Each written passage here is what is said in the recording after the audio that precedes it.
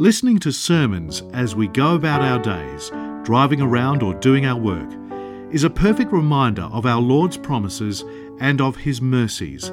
This is the mission of Upper Room Media, to make the Word of God accessible to anybody and everybody. In the name of the Father, and the Son, and the Holy Spirit, one God, amen. Glory be to the Father, and the Son, and the Holy Spirit, now and ever, ages of all ages, amen. These are truly words to live by. The Lord Jesus gives us His words to live by, not just for reading and for knowledge, not just for some sort of religious instruction, but they're given to us to live by.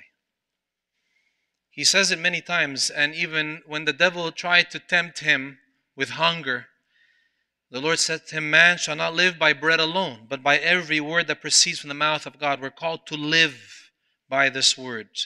It's living and powerful, as St. Paul says to the Hebrews. The word of the Lord is living and powerful, sharper than a two-edged sword. So this living, powerful word is there, right? It's at our disposal. It's been given to us for thousands of years, from the Old Testament onwards, and it's more and more accessible to us today than it was for many people, than it is for so many people as well. Many people in the world do not have easy access to the Word of God. They have to smuggle it in to where they go. They have to carry it as if it's something contraband. It's not an easy access. Us, for the blessing we have, is something incredible. We actually have the Word of God constantly at our disposal. And we're called to live by it, to live with it, to walk by it, to eat it alive for our spiritual feeding.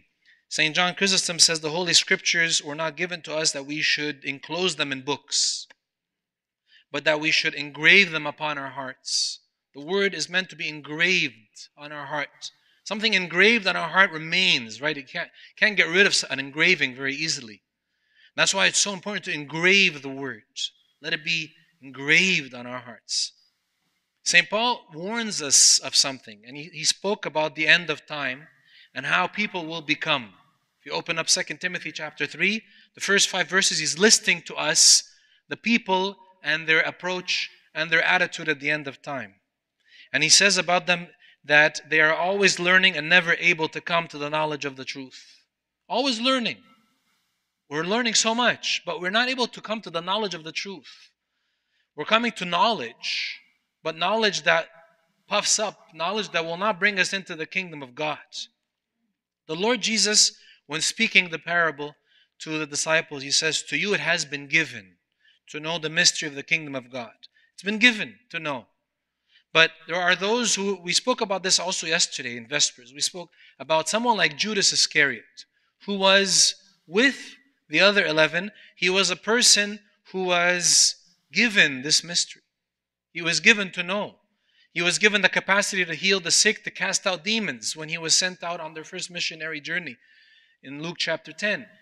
He was given the potential to sit with the other 11 around the Lord, judging the 12 tribes of Israel in the end of time. But it was given to him, but he was on the outside in his heart. The word, it's as if the word comes and is rebounded back out. It's not seeped into his heart.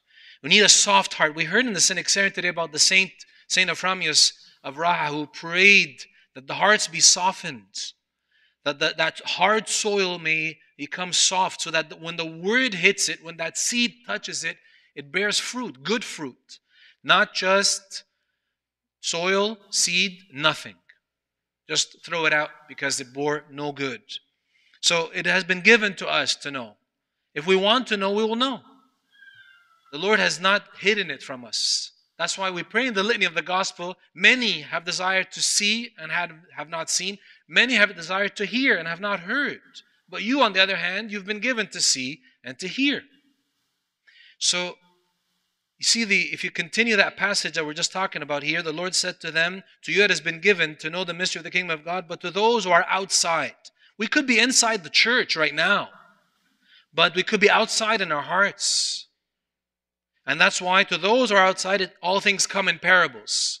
When Judas saw Mary anoint the Lord's head with that spikenard, He saw it as a parable. And that's why he critiqued her and criticized. Says, why was this waste? This could have been sold and given to the poor. It was a parable. It was not clear. And yet she knew exactly what she was doing. The Lord promised to remember her forever for what she did. But to him and to those who are like him, may the Lord have mercy on us all, left outside. It was given in parables. Why? We want to understand why. We want to look at that today and just briefly try to grasp why is it that for some it's on the outside and for some it comes inside. Why? One of the first things we see here is an explanation the Lord Jesus himself gives when speaking to Nicodemus about the new life, the birth of water and spirit. The Lord says to Nicodemus, and this is the condemnation, that the light has come into the world, and men loved darkness rather than light. They loved the darkness rather than the light. Why? For their deeds were evil. For everyone who practices evil hates the light and does not come to the light, lest his works be reproved. But he who does the truth comes to the light, that his works may be manifested, that they are brought or done or wrought in God. It's a simple reason here, and it's a true one.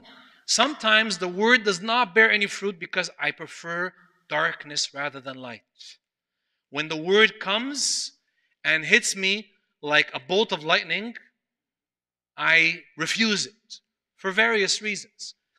Perhaps I don't like the light. I hate the light. It could be. That's one reason. And yet the Lord tells us, and He's been saying this since the Old Testament, Isaiah chapter 1, come now, let us reason together, says the Lord. Though your sins are like scarlet, they shall be as white as snow. Though they are red like crimson, they shall be as wool. Could you imagine if Judas had gone to the Lord and said, Lord, I have a problem. I'm ashamed to talk about it, but it's a real problem. I lust after money. I love money. I've been stealing what's in the money box for months now, and I haven't told you nor the rest of the disciples. I'm too ashamed to say it, but this is the reality. I love money. And when I saw that woman pour oil on your head and waste that, I said, that money could have been in my pocket rather than on your head, rather than in the box for the poor. I don't know what to do. Would you help me? What do you think the Lord would have done? Would he have condemned him? Would he have said, you disgusting man, you're stealing the money of the poor? No. He would have said, finally, Judas, finally you're opening up your heart. Finally you're softening their heart and exposing yourself to the only light that can heal you. Finally, I'm so happy you did this today, Judas. This is the best moment of your life. This is a turning point in your life. That could have been. And it could have been for many. And it is for many as well. That's why there's hope. But we need to tell ourselves, Lord, what is it that I'm hiding? What is it that I can hide to begin with from you? I found this quote and this little picture, and it says, when children learn to walk and fall down 50 times, hundreds of times, they never think to themselves, maybe this isn't for me. Have you ever seen a child say that? Like they're starting to crawl and boom, they fall. Oh, it's okay, and you applaud and you pick them up again and they start walking again. Have you ever seen a child say, no, this is not for me. I give up. We've never heard or seen that. They crawl, they get up, they fall, they stumble, they walk, they do all kinds of things, till all of a sudden they're walking, leaping, jumping, running. You have to run after them to catch them, right? We haven't heard a child say that. This isn't for me. And yet many of us, I read the Bible, it's not for me. I don't understand it. I don't understand the word. It's too complex. It's not for me. What are you talking about? Who are you fooling other than yourself?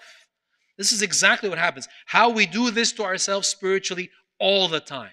We're always doing this to ourselves. And yet the promise is, come to me, let us reason together. I will help. I will open it up to you gradually.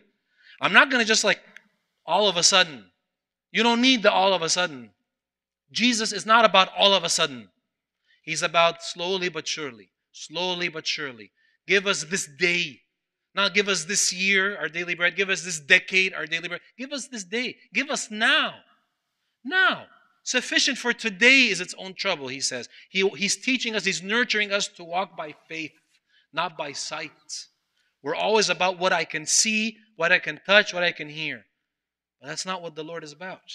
You saw how that little sprout coming out of the soil, we don't see it. You see a seed planted and it's gone. And then gradually you see something coming out. Slowly but surely, very gently, very patiently. St. Paul tells us, and God is able to make all grace abound to you, so that always having all sufficiency in everything, you may have an abundance for every good deed. He's able. Not only is he able, he wants to. He loves to. We have one of the popes of the church, Pope Demetrius. He was the 12th pope of the church, centuries and centuries ago. He was a vine dresser. He used to take care of the vines and vineyards. And he found a cluster of grapes out of season. And he went and brought it to the Pope. And he later becomes the Pope after him by divine providence. And then he didn't know anything. He was a simple farmer. He barely knew his ABCs of Christianity. But he was a righteous, faithful man. It's not about what you know. It's how you live by it in your heart. So they brought him a priest and a scholar to teach him. He would learn nothing. He didn't understand anything. So I can't understand. I'm not grasping anything you're saying. It's illogical. I'm not getting it. And then one day he felt, by divine providence, by the guidance of the Holy Spirit, you know what? The next time this priest comes, I'm going to sit on the floor. I'll have him sit on my chair, on my throne. So the priest came, Your Holiness, what are you doing? What are you doing? You're sitting on the ground? Please take your seat on the throne. He goes, No. I'm learning today. You sit on the throne today. And from then on, he began to flourish in his knowledge of the faith. He's the one who set the calculations, the epochs of when Easter is to be celebrated by the Christian church all over the planet in the early days. So be patient and be humble and give the word a chance. This is basically what we're called to do.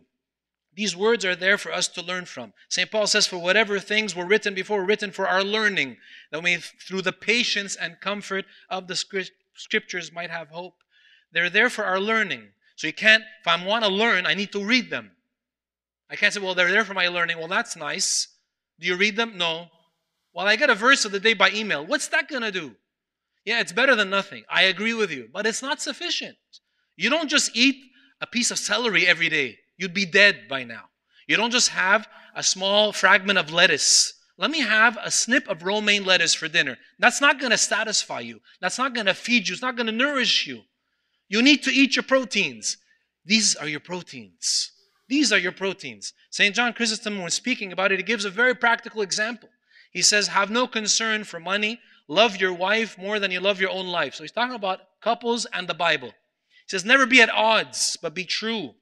Prefer her company at home above being out.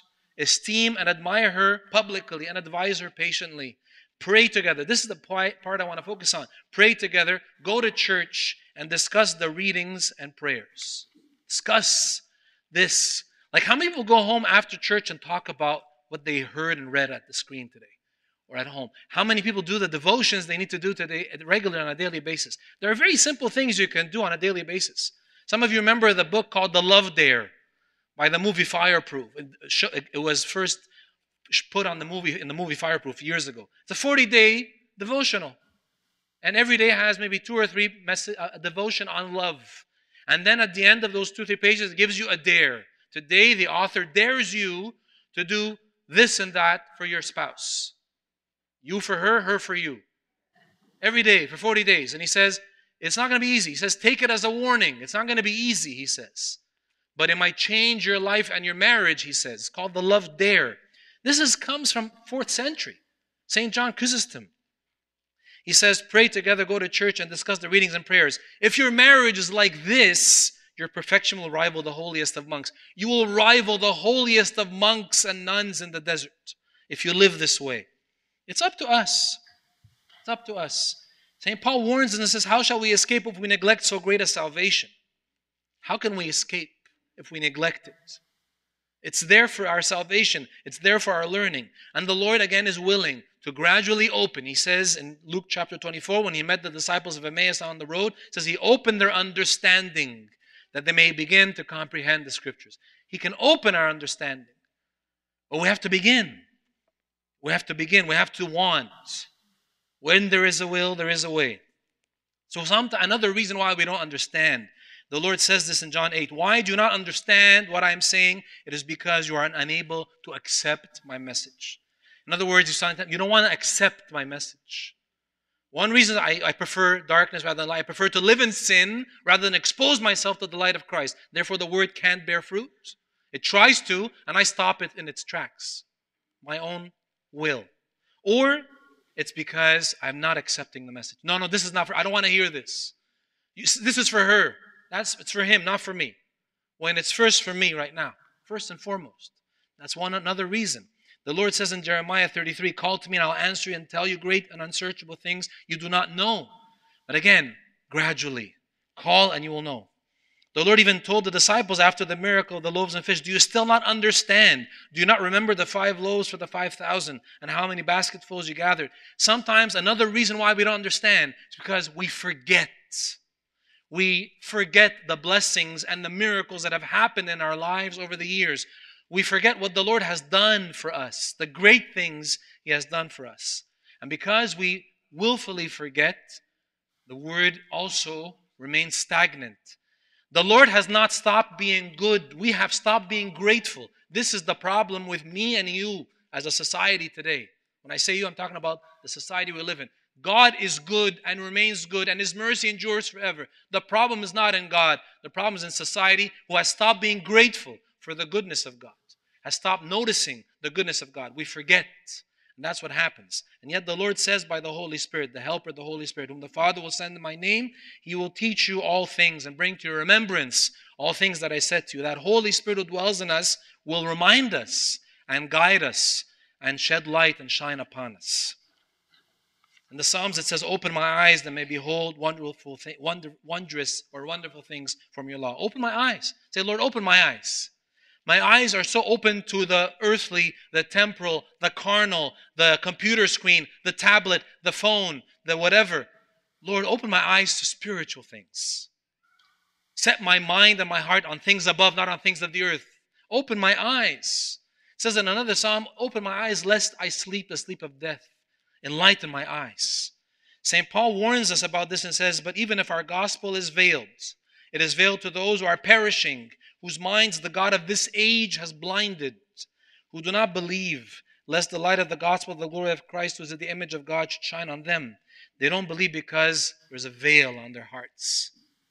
There's a veil. Why? Because they were choked by the distractions and pettiness of this world. They were choked by it. We're called to remember these things and live by them. I was saying a story yesterday about Father Louis de Rose, who was talking about how decades and decades ago, when he was a young priest, he was sitting with a group of clergy. And at one point, the deacon went up and read the Catholic epistle. And you know what is said after the Catholic epistle? Do not love the world, nor the things in the world. The world is passing away. We hear this thousands of times. He's heard it tons of times. He says this old priest sitting next to him, old white beard down to his feet, 40, 50 years as a priest. When he heard the deacon say that, he said, it's not worth being loved. He exclaimed from his heart. Father Lua was startled. Says, why is this man reacting this way? And he took it as a lesson. He said, I can't believe that this priest, after hearing this message thousands of times, reacts this way. Reacts with the same zeal. Do not love the world. No, there's nothing to love about the world and the lust of it. What's to be loved is the glory of God in it and the salvation of every soul in it. So we can pray and say, Lord, grant me to, be sensitive to the word every time I hear it, no matter how many times. It's the same book, by the way, every year, This lectionary is the same one year after year after year. The church has not tried to update it, edit it, change it. It's not trying to entertain you. It's the same book.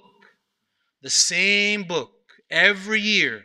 The church is not out to entertain. The church is out to constantly throw the seed of the truth. Constantly. Hoping that the soil will this time receive it and be ready to receive it. The Lord said, through St. John, whoever keeps His word, truly the love of God is perfected in him. By this we know that we are in Him. He who says he abides in Him ought himself also to walk just as He walked. This is an indicator. If I'm really taking in the word, I've accepted the message, I decided to hate darkness rather than light, I begin to walk in the light of the word, to live the word, words to live by. That's an indicator. But when my deeds and my life contradict, are at odds with the word, then the word has not yet begun to bear fruit in my heart.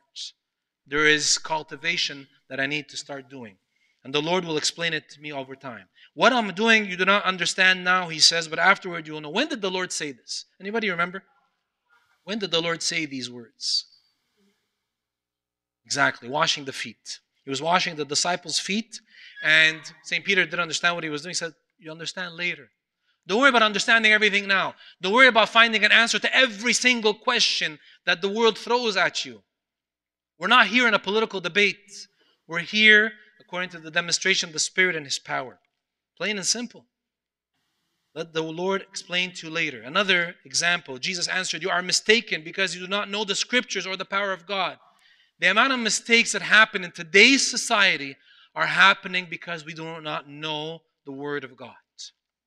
We do not know the Word of God as we ought to. And because of that, we are often greatly mistaken. We make poor decisions as a society, as a country, as a world, simply because the Word of God is left closed on a bookshelf rather than open in our hearts. Very simple. Again, these are the words of the Lord. This passage is a context from the book of Acts when this Ethiopian man was on a chariot reading Isaiah in the Old Testament and he didn't understand. So the Lord sent him St. Philip the deacon. So Philip ran up to the chariot and heard the man reading Isaiah the prophet and said, do you understand what you're reading? He says, how can I unless someone explains it to me? So he invited Philip to come up and sit with him. Another reason we don't understand is because we're not asking. There are Bible studies. It's alarming that a Bible study for a church that serves hundreds of families has a handful of people attending it on a weekly basis. Where's everybody else? Well, he says, don't worry, don't judge what I'm doing. I'm not judging, but I'm asking you to consider critically, what are you doing with the Word of God? This man was driving, like he's in a chariot, right? It's like you're driving to work. He's in a chariot, but he's reading. He's questioning. The Lord will send you the answer when you ask. It's there for us and it's at our disposal. Finally, I'll leave you what St. Paul says, telling St. Timothy, till I come. He says, till, you can take it as till the Lord comes. But then it was when St. Paul comes, give attention to reading, to exhortation, to doctrine. You need to give attention that you may remain in the sound faith. When St. Mary says before the miracle of the wedding of Cana, whatever he says to you, do it. How can I do it when I don't know what he says? St. Mary says to me today, whatever my son tells you to do, do it. Okay, St. Mary, where? What do I... Well, open the Bible and you will find out. How can I know what he's saying to me to do when I don't even read it? You can't rely on a Sunday sermon. It's not enough. It's not going to suffice. It's good for today. Sufficient for now. What about in an hour, 2 hours, 3 hours, tomorrow? It's not sufficient. Let us read deeply to learn deeply. It's an inexhaustible well. So the Lord ends and tells us, the ones that fell on the good ground are those who, having heard the word with a noble and good heart, keep it and bear fruit with patience. Be patient. Give the word a chance to bloom, to bear fruit in your heart. And you will be amazed at the wonders the Lord will reveal to you and what you will live by and the power you will live by over time. Glory be to God forever and ever. Amen. This talk was brought to you by Upper Room Media. We hope that this talk has, through the grace of God, touched your heart, and we pray that it will not only inform you, but will also transform you and your life with Christ.